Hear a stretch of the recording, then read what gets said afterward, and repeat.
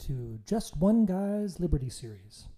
And I'm just one guy, J.G. Franklin, and this is episode 4. I'd like to start with another quote.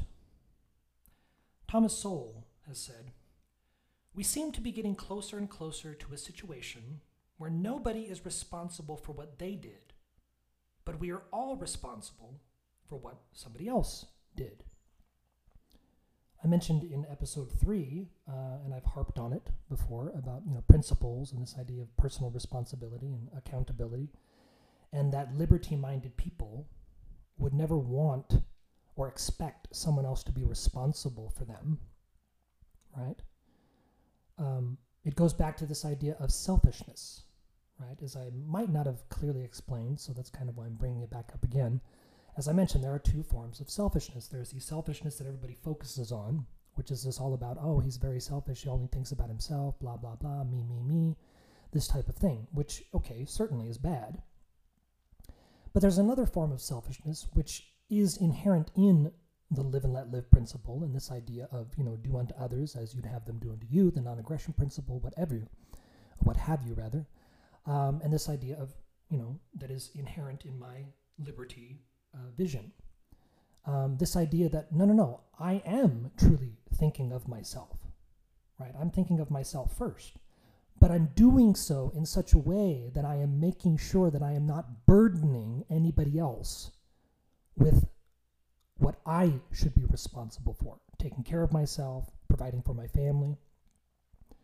Obviously, as I mentioned again in episode 3, this idea of no man is an island unto himself, obviously we must interact. So there are going to be situations time and time again every day at some point, right, where I'm going to need something you have and you're going to need something I have. But that's precisely where, capitalism, true free market capitalism, not crony capitalism, which is what we have today, but this true idea of capitalism, of providing value to each other and therefore making each of us better off, right? That's a fundamental principle. That's why capitalism is the only means and the only framework and construction that has proven to work throughout history, right? And it's irrelevant how you feel about that. I mean, we can all agree, I feel that crony capitalism is horrible, right? This idea of protectionism, which I guess was first maybe summed up by Adam Smith in 1780-something, in his Wealth of Nations, I believe, this idea of mercantilism, which is, protectionism by the government. The problem is not capitalism. The problem is when individual businesses or individuals who have businesses and then their businesses get into bed with government at any level, whether it's city, state, federal, whatever. That is a fundamental problem. That is what has led us down this road to the pendulum paradigm. And this, again, as I keep harping on, just goes back and forth. It's exactly that. It's exactly what it says. It's a pendulum, going back from one way to the other way, left to right, blah, blah, blah. Right? And it's all, again, based on the fact that people are not focusing on real principles, and that principles are everything. Okay? So back to this, this idea of selfishness. Okay, well, the correct form of selfishness is very much liberty-minded. This idea of, look, I want to look after myself, but I want to provide you with something too, because if I help you, you will help me. It's very reciprocal. I don't understand why this is such a hard concept for people to understand. It's selfish, but in the least selfish way. It's not selfish because A, I'm taking care of myself, I'm not making anybody else responsible for myself, and B, I'm helping others by doing so. Again, liberty is the love of others, right? This idea of, controlling people is a love of yourself. Love of power is a love of yourself. Okay, we need to get past this. I just don't understand how people can't see that this is a fundamental objective truth, right? It's something I'm very much trying to teach my daughter. I have a 9-year-old daughter. I'm a father, and every day I feel like a complete failure. The fact that my marriage has gone down the tubes does not help. Of course, I'm partly to blame for that, obviously. But I do believe the largest problem and the most difficult obstacle in teaching my daughter the correct principles is the fact that my wife is a statist, a complete statist. She believes, hook, line, and sinker, everything that the government tells her, no matter what. Right? She refuses to look at any alternative data, any objective reality. It's simply, no, the government says they would never do anything against us, blah, blah, blah.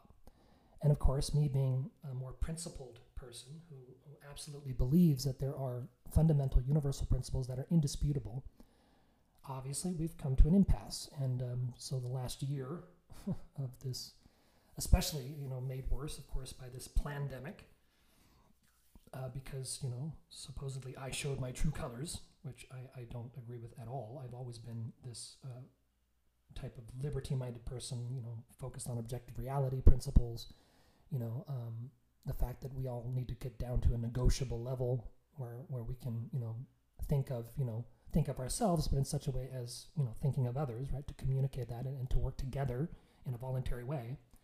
Whereas my, and she's my second wife, is very much like my ex-wife, my first wife. No, it's my way or the highway. And what's worse is she's passively aggressive about it.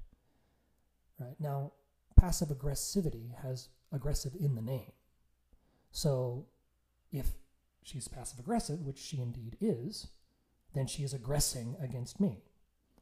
And a fundamental thing she seems to fail to understand, and which someone pointed out to me in the past, was that I do owe her a substantial amount of money, right? So when we met and got married, she paid off, some loans and, things like that. I was in the midst of a divorce. We met at the same year where I finalized my divorce from my first and ex-wife. And so obviously I've never denied that I owe her money. I absolutely intend to pay her back. I'm definitely trying to find a way to do that, especially now because I would like to, divorce her as well. But I certainly want to pay her back because objectively I understand that she did a lot for me, and I really appreciate that. I've always said that to everybody.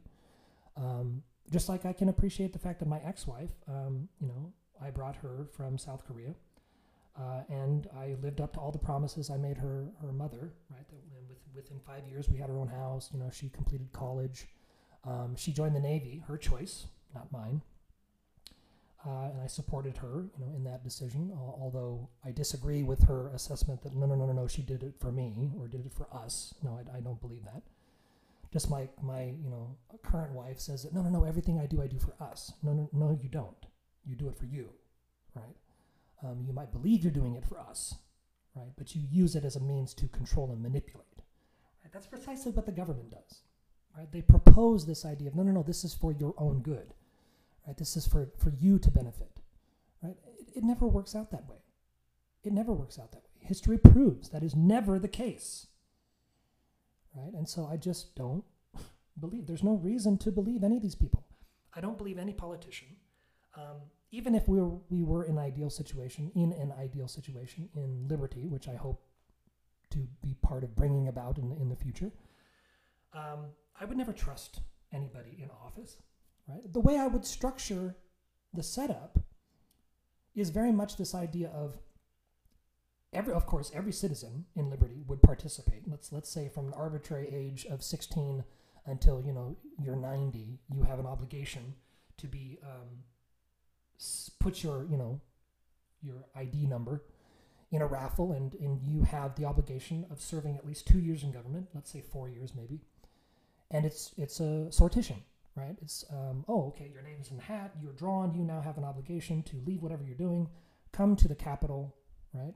And the way I would set it up is such that government is very much like a prison, right? They have no privileges. They certainly have no rights. They have very few privileges. Let me just clarify. They have very few privileges, if any. Certainly a low pay, right? There's no reason for them to be paid a lot. This is a duty, something they're supposed to be doing, and every citizen would have to participate in this within their lifetime, right? And it would be very much of, okay, if any person in government, at the time that they're in government, is ever found guilty through due process, right? I believe in due process, absolutely. You're innocent until proven guilty. For citizens, however, I would structure the framework of the government. Once you're in government, you are now guilty until proven innocent, because I want them to have the fear of God, of being punished for whatever they do, right? Now, once they leave their, obligatory service in government, now they're citizens, and now they're absolutely innocent until proven guilty. But I would very much frame it that way, right? It would be set up to where, absolutely they have checks and balances. Everything would be, with technology nowadays, everything would be filmed, recorded, every audio, every conversation, whatever, within the Capitol, let's say. Outside the Capitol, no. Of course, that's very much free. Citizens, have private property, their private homes. I would very much respect all of that. But yeah, it's something that I really believe we need to have an open discussion about how to get that started. As I mentioned, freesociety.com, I think is a very good idea. I did want to mention there was an effort I saw an article on from blockchains.llc, I believe, where they bought apparently 670,000 acres or something. And they wanted to, possibly turn this into the first blockchain city. Okay, well, that's a very neat idea. Again, what I'm talking about is very much going beyond that. I'm very much espousing secession, a completely new nation, right? Now this, proposed city could be like that. freesociety.com is talking about that. And that's, I think, what we need to work towards.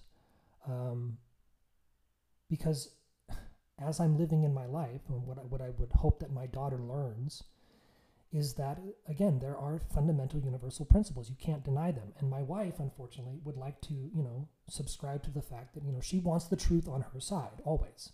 She wants the truth on her side. It's not always on her side, but that's irrelevant, right? Because she wants it on her side, it's on her side. It doesn't matter that the objective reality is that at some point she's wrong, okay?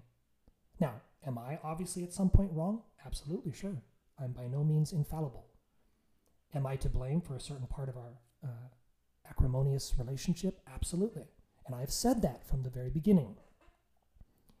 But this is what people need to understand. And I use my marriage simply as an example, right? Because I'm trying to teach my daughter this idea of people need to understand there are fundamental universal principles you cannot dispute.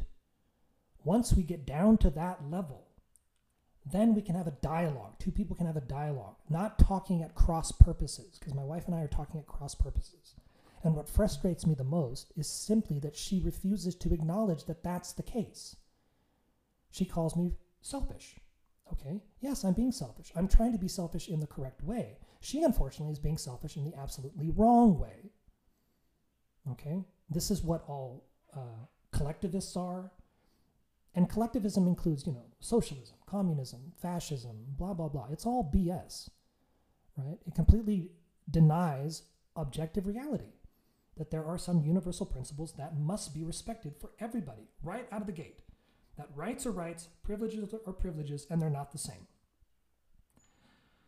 All right, if anything that I have said has piqued your interest, please feel free to visit my website at www.libertytheseries.wixsite.com/liberty the series. That's www.libertytheseries.wixsite.com/liberty the series. Thank you and best wishes.